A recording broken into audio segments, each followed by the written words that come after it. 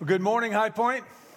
Again, good to see you. Thank you for those who are here in person. We also thank you for those who are joining us online.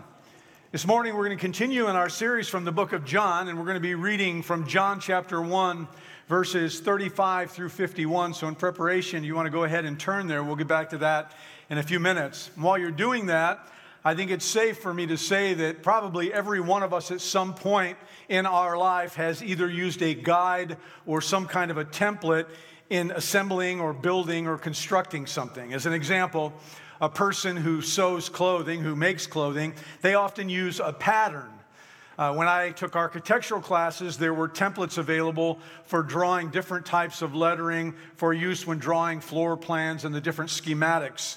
And when our new High Point sign that's on the front of our building was put up a couple years ago, there was a paper template that was taped to the wall of the front of our building for the sign installers to know where to drill the holes to make sure that the sign was level. So templates are a very important thing in life. And the reason I bring all this up is because in this morning's text, we are going to read about John's account of Jesus' calling of his first disciples.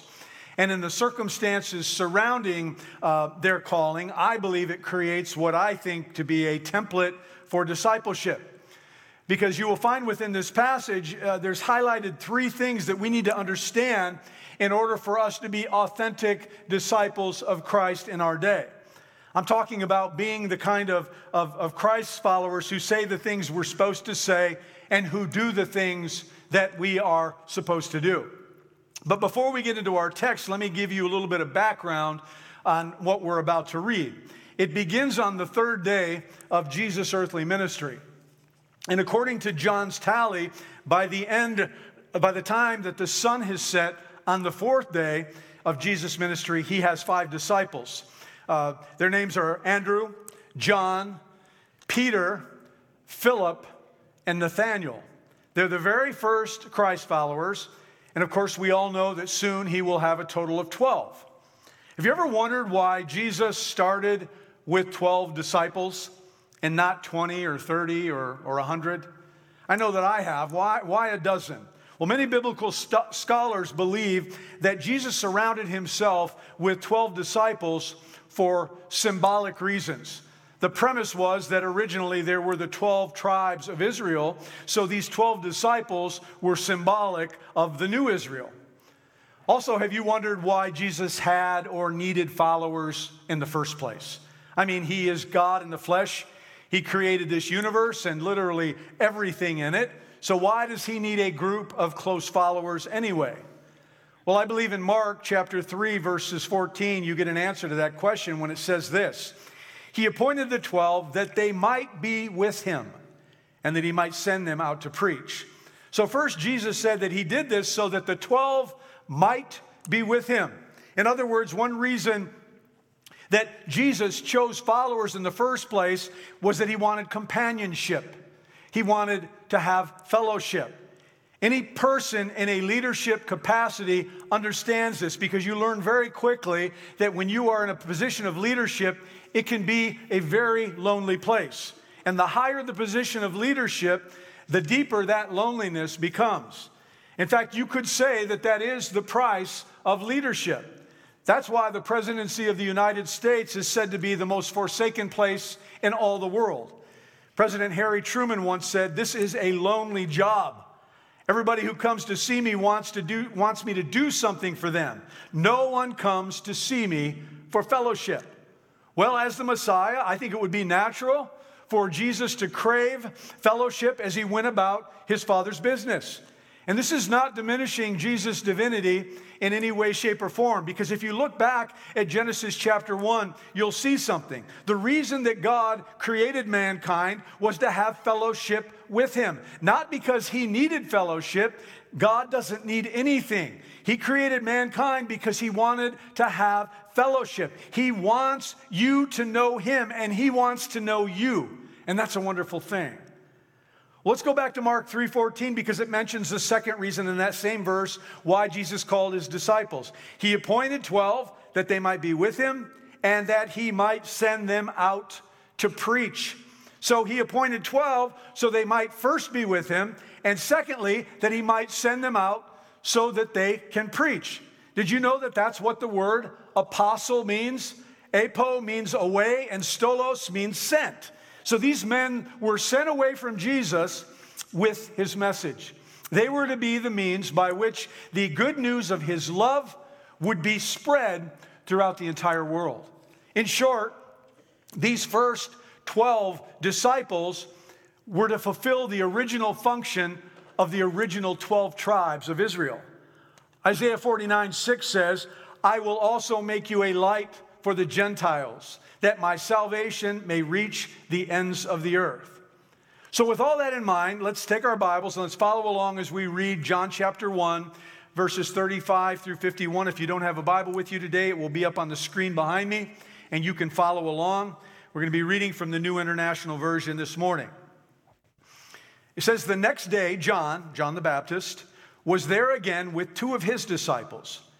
When he saw Jesus passing by, he said, look, the Lamb of God. When the two disciples heard him say this, they followed Jesus. Turning around, Jesus saw them following and asked, what do you want? They said, Rabbi, which means teacher, where are you staying? Come, he replied, and you will see. So they went and saw where he was staying, and they spent that day with him. It was about 4 p.m. Andrew, Simon Peter's brother, was one of the two who heard what John had said and who followed Jesus. The first thing Andrew did was to find his brother Simon and tell him, we have found the Messiah, that is the Christ. And he brought him to Jesus. Jesus looked at him and said, you are Simon, son of John. You will be called Cephas, which when translated is Peter. The next day, Jesus decided to leave for Galilee. Finding Philip, he said to him, follow me. Philip, like Andrew and Peter, was from the town of Bethsaida. Philip found Nathanael and told him, we have found the one Moses wrote about in the law, and about whom the prophets also wrote, Jesus of Nazareth, the son of Joseph. Nazareth, can anything good come from there? Nathanael asked. Come and see, said Philip. When Jesus saw Nathanael approaching, he said of him, here truly is an Israelite in whom there is no deceit. How do you know me? Nathanael asked. Jesus answered, I saw you while you were still under the fig tree before Philip called you. Then Nathanael declared, Rabbi, you are the Son of God. You are the King of Israel. Jesus said, you believe because I told you I saw you under the fig tree? You will see greater things than that. He then added, very truly I tell you, you will see heaven open and the angels of God ascending and descending on the Son of Man. This morning I want to see what we can learn about following Jesus from these first 5 who did exactly that. I also want to show you how this text serves as kind of a template for discipleship. By using the written, recorded calling of these first Christ followers, I want to point out 3 things that should be able to be said about all authentic disciples of Christ. And the first one is quite simple. A growing Christian spends time with Jesus. Verse 35 through 37 says that when John the Baptist pointed to Jesus and said, look, the Lamb of God, 2 of his disciples left and followed him. As I told you last week, this would have pleased John the Baptist. It would have brought him great joy because he knew he was doing his job. He was doing the good work that God had called him and prepared him to do, and that was to point people to Jesus. Well, verse 40 tells us that one of these 2 disciples who left John the Baptist to follow Jesus was Andrew. Tradition says that the other one was John, the apostle, the one whose gospel we have been studying now for the last couple weeks and will be for many weeks to come. By the way, this is the first of many veiled references to John that we will see in his gospel. He usually refers to himself as simply the disciple Jesus loved.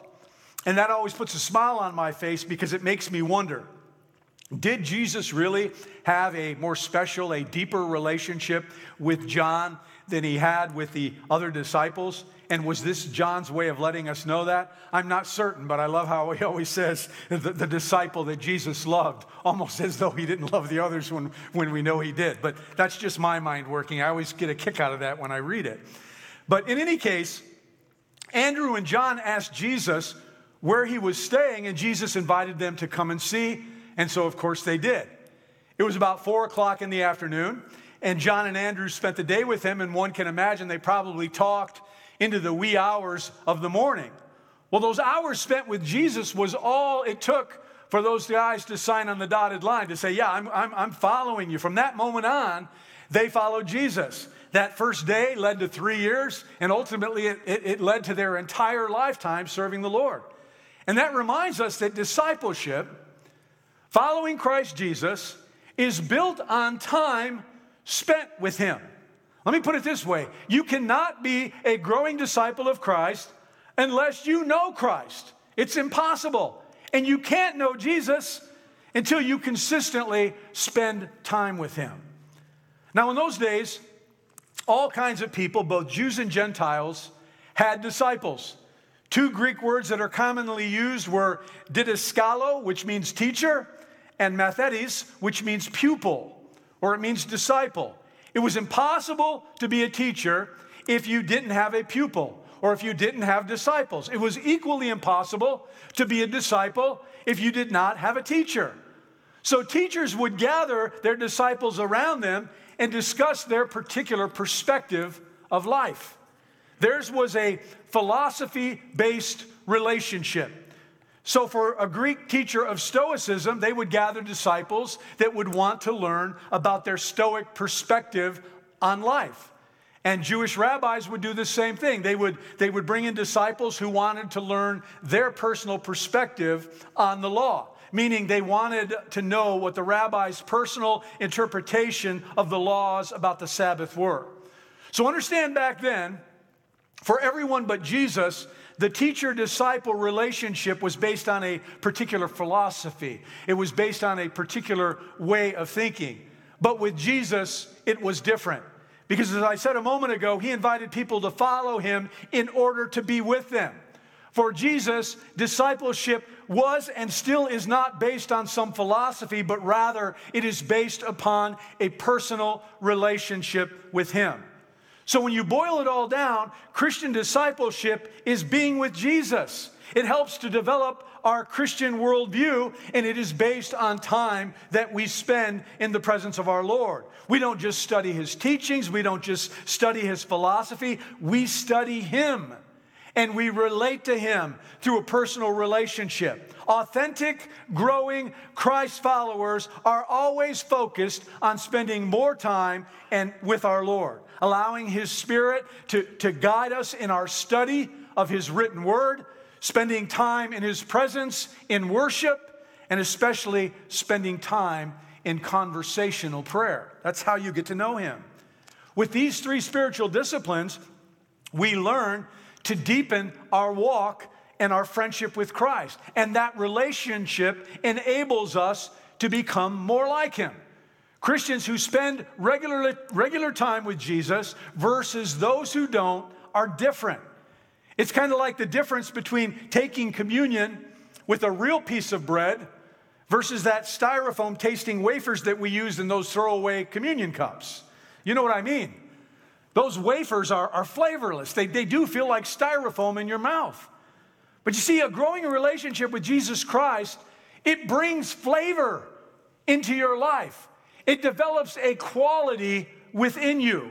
It teaches us how to respond to life's trials and life's tribulations. It empowers us to resist temptation on the many different fronts and the various forms that it takes. We learn to pray more effectively until we eventually find ourselves communicating with Jesus all the time. In these conversations, in this deepening of that relationship, our Lord even tells us what to say. So little by little, we become more and more like him. When I was in high school in Michigan, where I grew up, there was this new kid who moved into town from California. In those days, anybody who moved from California was just coolest thing on the face of the earth. But then I moved here and realized that's not true at all. You're just like Michiganders. You just have to talk a little different, that's all. And you don't have lakes around you everywhere. But this kid was flat out cool. He was the coolest thing we had seen come down the pike. Everybody wanted to know this guy. Everyone wanted to be like this guy. And it's funny, I remember him, but for the life of me, I cannot remember his name, or I'd tell you what his name was. Maybe he's watching online. If it is, sorry, I can't remember your name. But I do remember a particular phrase that he used to use all the time.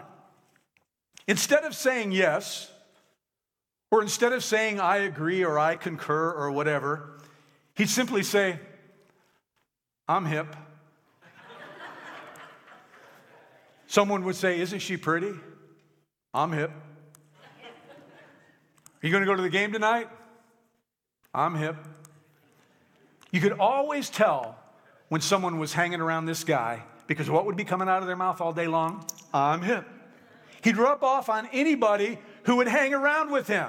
Now, that was a lame example, I understand, but it helps me to make my point. It is essential for Christ followers to spend regular, consistent time with Jesus because it makes us more like him. By definition, a Christian disciple is someone who is not world-like, but who becomes more Christ-like.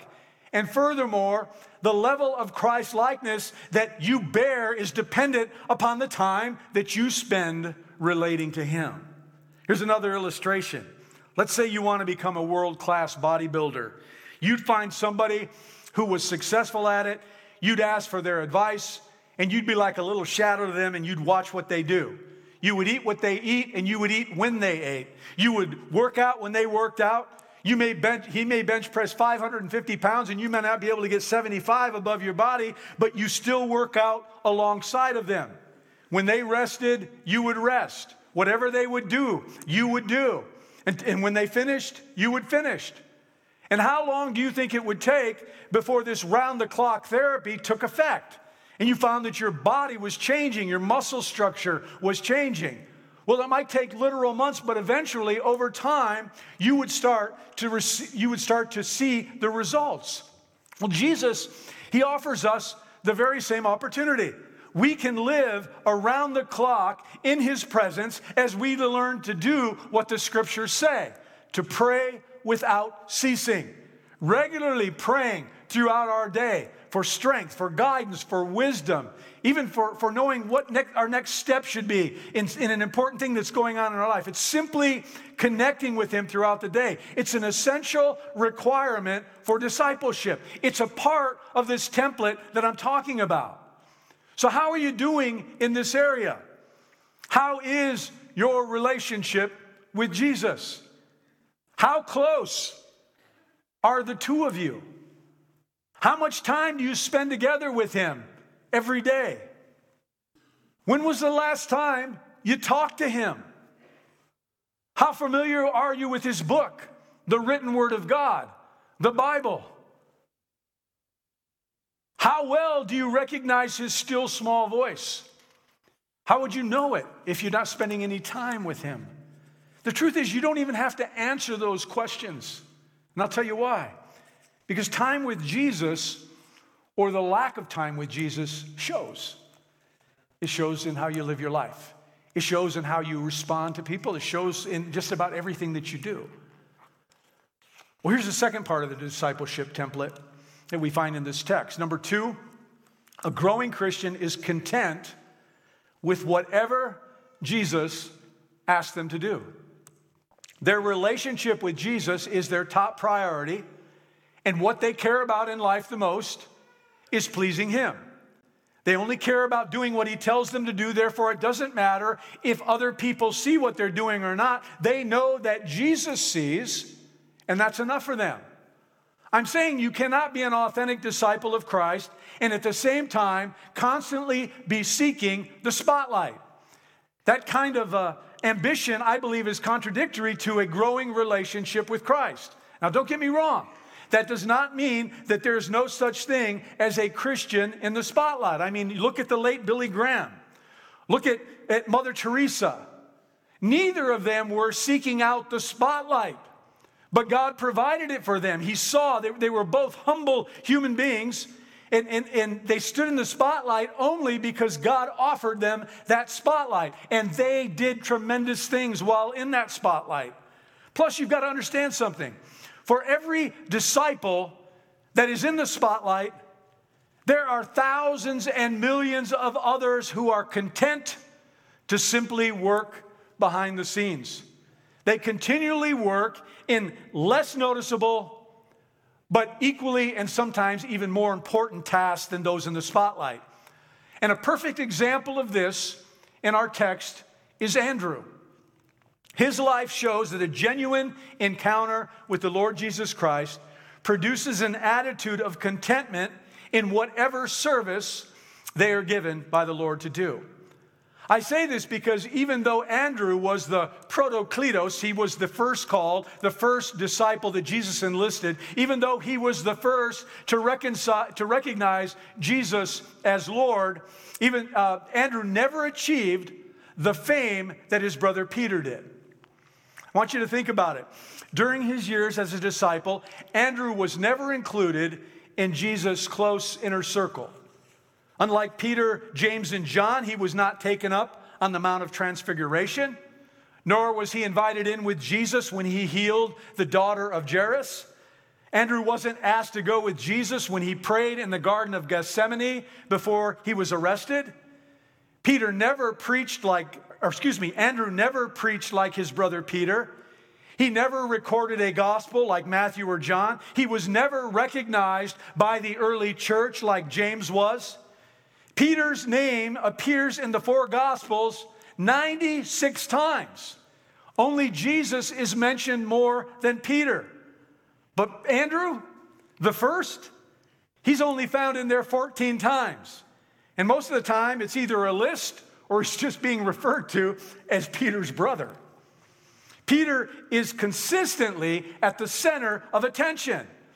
There are numerous accounts of things that he said, things that he did, but Scripture only records Andrew doing three things. Now, it takes a great deal of grace to play second fiddle, especially when it's your brother who's playing first fiddle. But I believe that Andrew must have learned to walk in a special kind of grace because he doesn't seem to be bothered by this arrangement at all. I mean, in a similar situation, most of us would have considered ourselves slighted. But apparently, not Andrew. He didn't feel that way. He was just happy and humble to be a part of the 12. And contemporary disciples like you and I, we need to learn what Andrew learned. People who work behind the scenes in God-given tasks play essential roles in God's kingdom. And God used Andrew in a powerful way, even though he did not achieve the popularity that his brother did. Think about it. Andrew not only brought his brother to Jesus, but he also directed the inquiring Greeks to Jesus. And that really makes him the first home and foreign missionary of the New Testament. Did you know it was Andrew who led the boy with the box lunch to Jesus? And because of that simple act, our Lord was able to feed nearly 15,000 people from that box of loaves and fishes. It was a miracle that has been used to show that, for people to understand that Jesus was and continues to be the bread of life. That he satisfies the hunger inside of all of us to have a relationship with God. Tradition says it was Andrew who prompted John to write his gospel. You remember in week 1, I said John wrote his gospel very late in life, much after the other gospels writers had written theirs. Well, tradition says he was the one that encouraged John to do this. So God used Andrew's out of the spotlight ministry in amazing ways, and that's what he does today. He operates in all ministries in amazing ways, even the ones you see or know nothing about, even those actions and those tasks that will not be known by others until we stand in God's presence. You know, it usually takes more of a person to be second than to be first. And I think we really clearly see this in Andrew's life, because it seems to me that he was more spiritually mature than his brother, Peter. I believe he was more loyal. I think he had a clearer self-awareness than his brother had. I believe that he even had a healthier self-esteem than Peter. And I think more of us need to learn to be like Andrew. We need to be willing to work behind the scenes and get when we in those places and doing those things in which we receive absolutely no earthly acclaim. Too many of us want to serve only if people notice our service. And we tend to shun those tasks that go unseen. In our minds, we have made them to be of less or no importance at all. Listen, friends, the self-centered attitude like that is not in this template that we're talking about this morning. To be a true disciple of Jesus, you must be content with wherever it is that he has you, whatever it is that he offers you to do, knowing that in his eyes, no one is more loved than another. We are all equal in his eyes, and that seconds are just as valuable as firsts. In the late 15th century, Albrecht Dürer and his friends Franz Neichstein were studying to be artists. But their art lessons greatly suffered as the two of them spent the majority of their time trying to eke out a living. So the two of these guys had this idea that they would draw lots, and they would decide who would study art full-time while the other one would continue to work full-time to support the cause. Well, drawing of these lots determined that Albrecht would study art full-time while his close friend Franz would spend all of his time working in order for him to go to school and to be able for both of them to eat and to have a place to stay. Then when Albrecht had completed his studies and became a successful artist, they would reverse places. Albrecht would then work while Franz studied art. Well, Albrecht finished his course work, and eventually his work became acclaimed. It was then he returned to change places with his dear friend. But when he arrived, he discovered what a great sacrifice Franz had made for him. The work he had been doing was so arduous, it was such manual labor that his fingers and his sensitive hands had become permanently damaged, almost crippled. It was no longer able for Franz to become an artist, and yet there was no bitterness about that to be found in his heart at all. His happiness was his joy in knowing that he made Albrecht's successful career as an artist possible. One day, Albrecht saw Franz kneeling, and he was praying, and his rough and gnarled hands were clasped together in silent prayer. And as he listened, he could hear him praying, and he was praying for his friend, for his continued success as a commercial artist. Albrecht captured that image in his mind, and later he began to sketch those rough, torn-up hands. And out of that preliminary drawing came what is perhaps Albrecht's most famous painting, simply but movingly entitled Praying Hands. And it was Franz Neichstein who worked behind the scenes and who made it possible for the world to see the remarkable work of Albrecht Dürer. Because without Franz Neichstein, Albrecht Dürer might have never become an artist. And in the same way, without Andrew, there would never have been a Peter. So if you ever feel unappreciated by your peers, even though you work hard for our Lord, please remember Andrew. And remember countless others like him. And determine to stop worrying about public acclaim. Remind yourself that as an authentic disciple of Christ, that you must learn to die to yourself, and you play, and you serve, and you worship for an audience of one. 1 Corinthians 10:31 says, whatever you do, do it all for the glory of God. This won't be hard. Because like Andrew, when you encounter Jesus, when you spend time with him, your joy is found in doing his will, whatever that is. Jesus said in Matthew 20:26 and 27, whoever wants to become great among you must be your servant, and whoever wants to be first must be your slave. When we serve with this kind of an attitude, it shows that we are in a relationship with Christ, and that he is in fact rubbing off on us, and that we are in fact becoming more Christ-like. Jesus himself laid this out in Matthew 20:28. He said, just as the Son of Man did not come to be served, but to serve and give his life as a ransom for many. So to review, according to our template for discipleship, authentic Christ followers first spend time with Jesus. Secondly, they are content with whatever task Jesus gives them to accomplish. But we see one more aspect of discipleship in our text. Number 3, growing Christians have the desire to tell others about Jesus. We see this in the fact that the first thing that Andrew and John did after they met Christ was to go to their brothers and to tell them about him. Philip's first action was the same. After meeting Jesus, he immediately went to his friend Nathanael and he invited him to come and to see Jesus. And this shows that a genuine encounter with Jesus Christ will produce within us a yearning to tell others about him.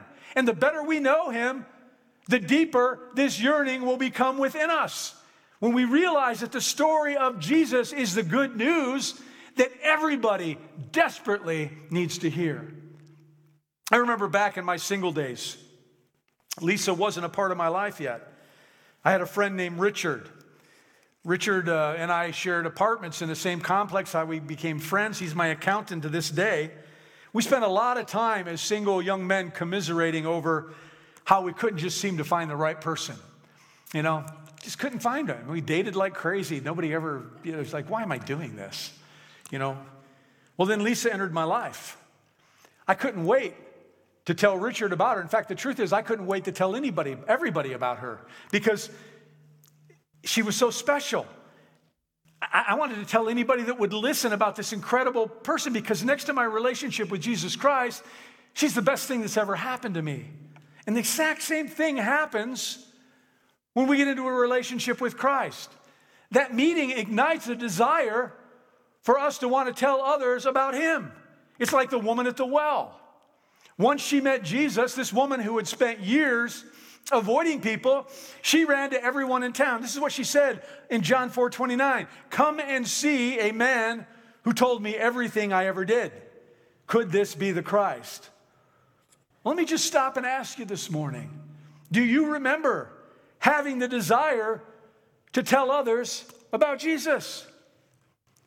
Do you still have that same excitement? Do you still have that same desire? Or like so many Christians, have you suppressed that urge to the point that you no longer feel compelled to share your faith with other people? The late Bill Blythe, founder of Campus Crusade for Christ, once said, millions of surveys which we have helped to take around the world indicate that approximately 98% of the Christians do not regularly introduce others to the Savior. In other words, they've stopped following this discipleship template. And one way I think that we tend to rationalize this desire away is by telling ourselves that the best way to tell others about Jesus is through these big evangelistic campaigns. You know, those stadium events that are done by Franklin Graham, first by his dad, Billy Graham, now they're done by Franklin Graham and Greg Laurie. We look and we see the hundreds and sometimes thousands of people who come down those aisles at those crusades. And I think it makes us think that our individual sharing with people is pointless. When the fact is that mass conversions, like what happened with Peter on the day of Pentecost, great movements of people coming to God are usually accomplished one-on-one and not by those great big events that we're looking at. And evangelists like Greg Laurie and Franklin Graham, they understand this. This is why their revivals have been so effective, because those campaigns are based upon stirring up individuals like you and I to invite our friends. And they come and they hear the gospel. And if you've invited them, no doubt you've been praying that the Holy Spirit would touch their heart, would speak to them, and that they come forward and that they would respond. But understand something, each one of those thousands of people that may come forward at one of these big stadium events came because a Christ follower simply said to them, come and see. Come and see. They come and they hear the gospel and they respond. Did you know that 70 to 90% of people who join any church in the United States of America come through the influence of a friend or a relative or an acquaintance, not a pastor. Bill Bright also said, no amount of theological expression from the pulpit can overcome a lack of invitational expression from the pews. Your individual witness is far from pointless, High Point. It is far from that. So please don't stifle the desire to tell others about Christ. Be free to do so. In his book, titled Unchurched Harry and Mary, Lee Strobel makes the following observations about the 55 to 78 million adults in the United States who are unchurched. His comments are based on his work done by the Barna Group and also by Gallup polls. Observation number 1, Harry and Mary have rejected church, but that doesn't necessarily mean they have rejected God, because 91% of American women and 85% of American men say they pray. Observation number 2, people are morally adrift, but secretly they want an anchor. They're looking for something to believe in that will give their lives a real center. Observation number 3, they don't just ask, is Christianity true? Often they ask, does Christianity work? Observation number 4, they don't just want to know something, they want to experience it. Observation number 5, Harry and Mary don't want to be somebody's project, but they would like to be somebody's friend. Mechanical witnessing is not usually what will reach them. One-on-one relational evangelism is what does that. And what that simply means is, when I talk about sharing your faith, yeah, you can share it with strangers, but you all, every one of us, has family and friends that already know us. We have established credible relationships with them. We have many discussions about many different things, and yet we don't bring up the name of Jesus in those discussions. When if anybody is going to receive from you, it's going to be somebody that has a relationship with you, that knows you are a tried and true friend, and understands that you are only looking out for their best interest. Do you understand what I'm saying? I know street side evangelism. Do you know Jesus? Come here, let me talk to you. That works sometimes. Sometimes people will pray the sinner's prayer just to get you off their back. They'll do whatever they do because they're surrounded by their friends. It's an awkward kind of a situation. I'm talking about personal, relational evangelism with people you've already broken the ice with, people that you already know. I share these observations with you so that you will see that within the realm of your daily influence, your coworkers, your neighbors, your friends and your family members, they want to hear the good news that you have been commissioned by God to share. They are open also to your witness, and they want to know God. And let me just say something. I think that because of COVID, people are at a much different place right now than they were prior to it. I think they've seen the foundations of a lot of things they believed in crumble. And I think people are asking a lot of questions. And I believe what's going to come out of this is going to be a revival. And it's going to happen in the places, in the churches, where the people of faith say, I'm giving it the gas. We don't have much time left. I'm going to start sharing the goodness of God with people that I know. And we're going to see people getting saved. And those people getting saved, because they're excited about their new relationship with Christ, are going to go out and tell, just like the woman at the well, everyone else, and so on and so on. And we are going to see a growth in the Church of Jesus Christ like we haven't seen in a long time. You see, people want something to build their lives upon. They have come to an understanding that the promises of this world are empty. The promises of this world are hollow. They want to hear your testimony. They want to know how Christianity works. They want to meet Jesus, and all the crusades of the world won't be as effective as you sharing with them one-on-one. William Barclay tells a story about how at the turn of the century, Thomas Huxley, a great agnostic, was attending a party at a country mansion. In those days, the wealthy would invite friends to come and stay with them for several days after the dinner party. Well, Sunday came around, and in those days, the majority of the guests were preparing to go to church. Very naturally, Huxley was not. Instead, he approached a man who had been known to have a simple yet a radiant Christian faith. And Huxley said to him, "Suppose you don't go to church today. Suppose you stay home and tell me quite simply what your Christian faith means to you and why you are a Christian." The man replied, "But you could demolish my arguments in an instant. I'm not clever enough to argue with you." And Huxley said gently, "I don't want to argue with you. I just want you to tell me simply what this Christ means to you." So the man stayed at home, and he very simply, as Huxley asked, shared about his relationship with Jesus. And when he finished, there were literally tears in this great agnostic's eyes. But he said this, "I would give my right hand if only I could believe that." There are millions upon millions of Huxleys out there in the world. People who need to hear about your experience with Christ. People who long to know that there is a God who loves them. Does that fact light a desire within you to want to tell them?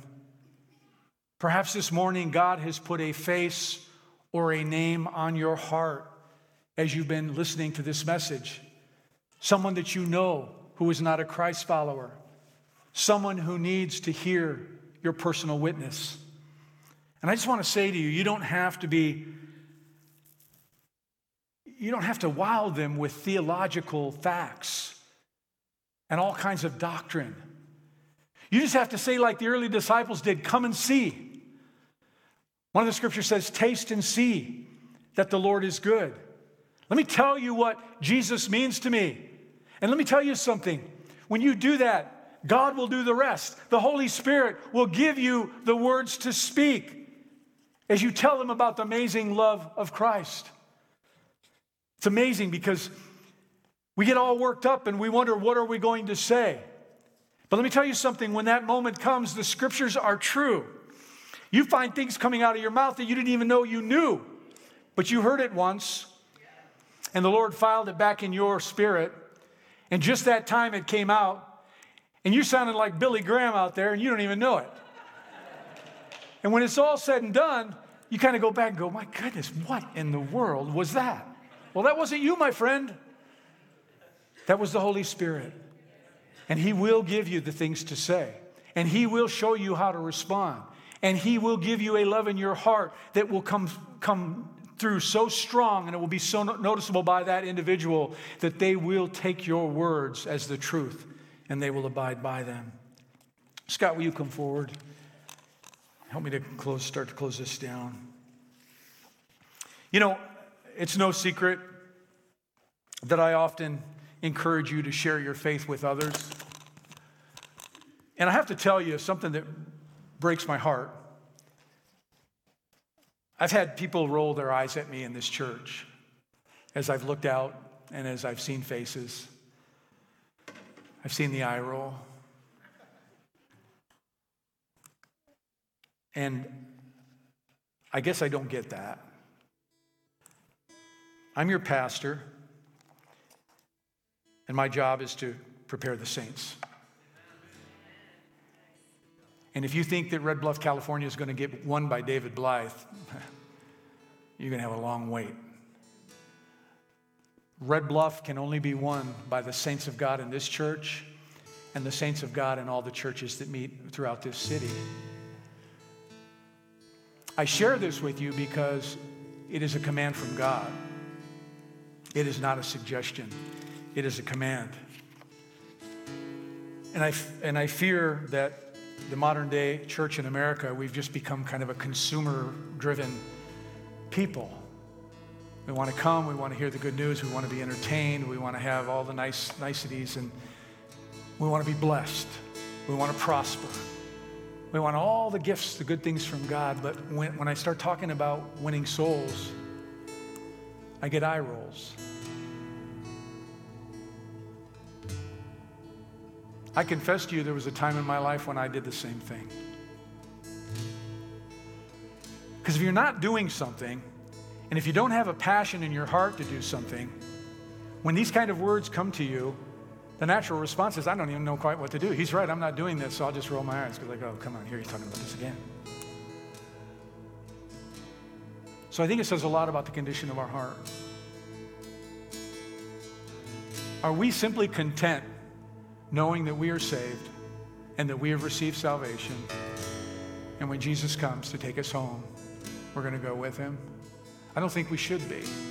It's been said that every person ought to take one to heaven with him. The truth is we should take 100 with us. But every one of us should at least take one. That means every follower in Christ should find that one individual and make them your mission field. Somebody that you know, somebody that you love, someone that you care about, someone that you don't want to see go through what we just talked about in that end time series during the Great Tribulation. Would you want an enemy to go through that? Those things that I shared with you, those horrific things that are going to happen? Who would want anyone to go through that? Let that be your motivation. You got to take step one. Out of fear, we don't open our mouth. It's so funny. We go to a restaurant, we have a good experience. We'll tell everybody about that restaurant. We'll even tell them about a specific dish that we eat. You got to get that, man. That's to die for. Or we'll tell people about our dentist and how she's never hurt me once, man. Anything she's done has been gentle and whatever. You know, we've all had dentists that were rough as guts and whatever. But we tell them about our dentist, and if we had a good experience with a physician, or we had our baby through this physician, we'll tell another pregnant couple, hey, go to Dr. So-and-so, he's the greatest. Why do we have a hard time doing that about Christ? Why does his name never get brought up in conversations that we have with one another? That's the million-dollar question today.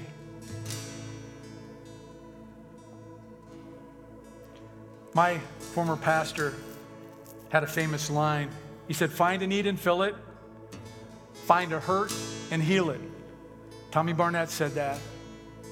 Can I just say that the greatest need that anyone has is Christ Jesus.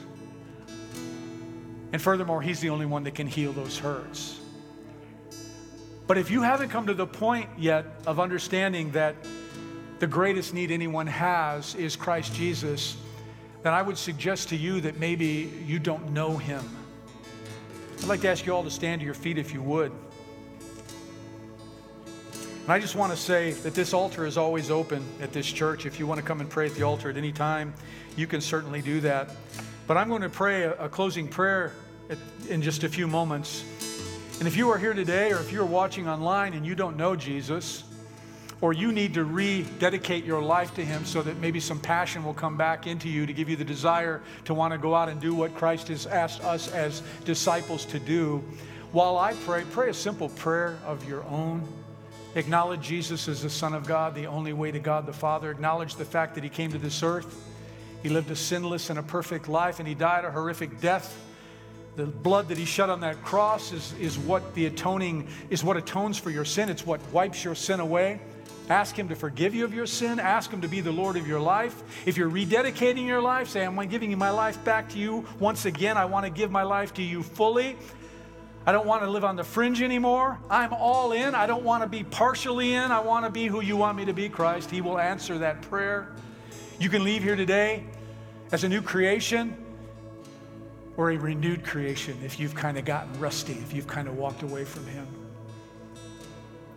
And if you're on fire for God, this is not an issue for you. You're doing this regularly. I want you to pray that God will bring people into your path, that God will continue to burn that desire within you so that you're open to share your faith with others.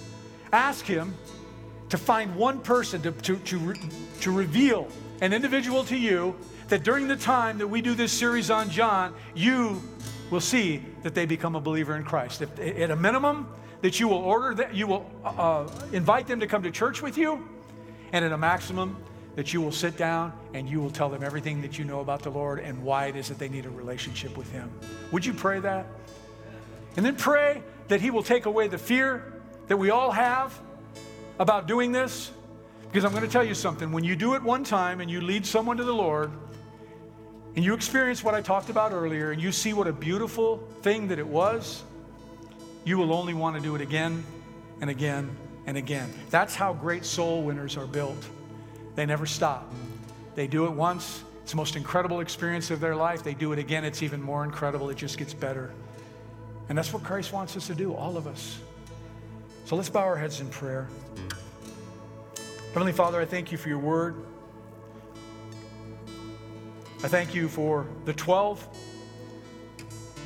who set an example for us, especially these first 5, who immediately went out to tell others. We see the template, Lord. We see the path we're to follow, and I pray that you would give us the strength and the courage and the ability to in fact follow it. I pray that you would burn in each of our hearts a desire, a passion, an ongoing thought process that people we come into contact throughout the day are potential converts of Jesus Christ. That they're lost. That they need that missing hole in their life plugged by a relationship with Jesus Christ. That they've tried to fill it every way possible and nothing has worked. And what they need is what we have. And that we would not be stingy, but we would be loving. We would want to share the great things that have happened to us so that they can experience it themselves. So Father, create a boldness within us, a passion, an ability, a desire to fulfill your commission. Make it a part of our fiber, a part of our daily being. And Father, for those here today or watching online who do not know you, that today would be the day of salvation, that they would pray a simple prayer, have the courage to pray a simple prayer to you. Jesus, I believe you're the Son of God, and you came to this earth. You died on the cross. You died for me. It was personal. And the blood you shed covers my sin, so I ask you to forgive me of my sin. Make a new creation out of me, as your word says. Fill me with your Spirit, God. The Bible says when you pray that with a sincere heart, you will receive salvation. You will be saved. God's Spirit will now be a part of you, will indwell you, and then he will show you how to live your life. You're given a fresh start. God is a God of fresh starts, and it's a beautiful thing. And we as a church would love to come alongside of you and to help you in your Christian journey through our discipleship classes and being a part of the things that we do here. So Lord, I just thank you for this day. I thank you for speaking to us and showing us the way, showing us what we're supposed to do. Now, God, help us to grab hold of it. Help us to run with it and to be faithful. And Lord, as we go our separate ways today, I ask that your Spirit would go with us, guide and directing our steps, the places we go, the things we do, the conversations that we have. Lord, that those conversations would be designed to build people up and not to tear them down. I ask that we would shine brightly in this very dark world. I ask, Lord, that your love would be so strong within us, that your light would shine so brightly through us that it doesn't matter who comes into contact with us during the day, that they would know that they know that they know that there is something different, and that difference is the love of God in us. And when they mention that to us, that door would open and we would share your goodness. Father, I just ask that we would be a loving people in this community, that we would look at those who we encounter every day as people who are desperately in need of you, and that we would care about their salvation. So use us this week. I pray that you'll keep us safe until we gather together again next week. Keep us safe from COVID, from any other sickness or flu or disease. I also ask that you would keep us safe from any accidents that might befall us, so that we can come together again as a church family and worship you in spirit and truth. Thank you for this day. I thank you for your presence. I thank you for those who we baptized this morning. As we go our ways, Lord, let us go in joy and in peace, leading others and pointing others to your direction. And I ask these things in the precious name of Jesus. Amen and amen. God bless you. Thank you for being here.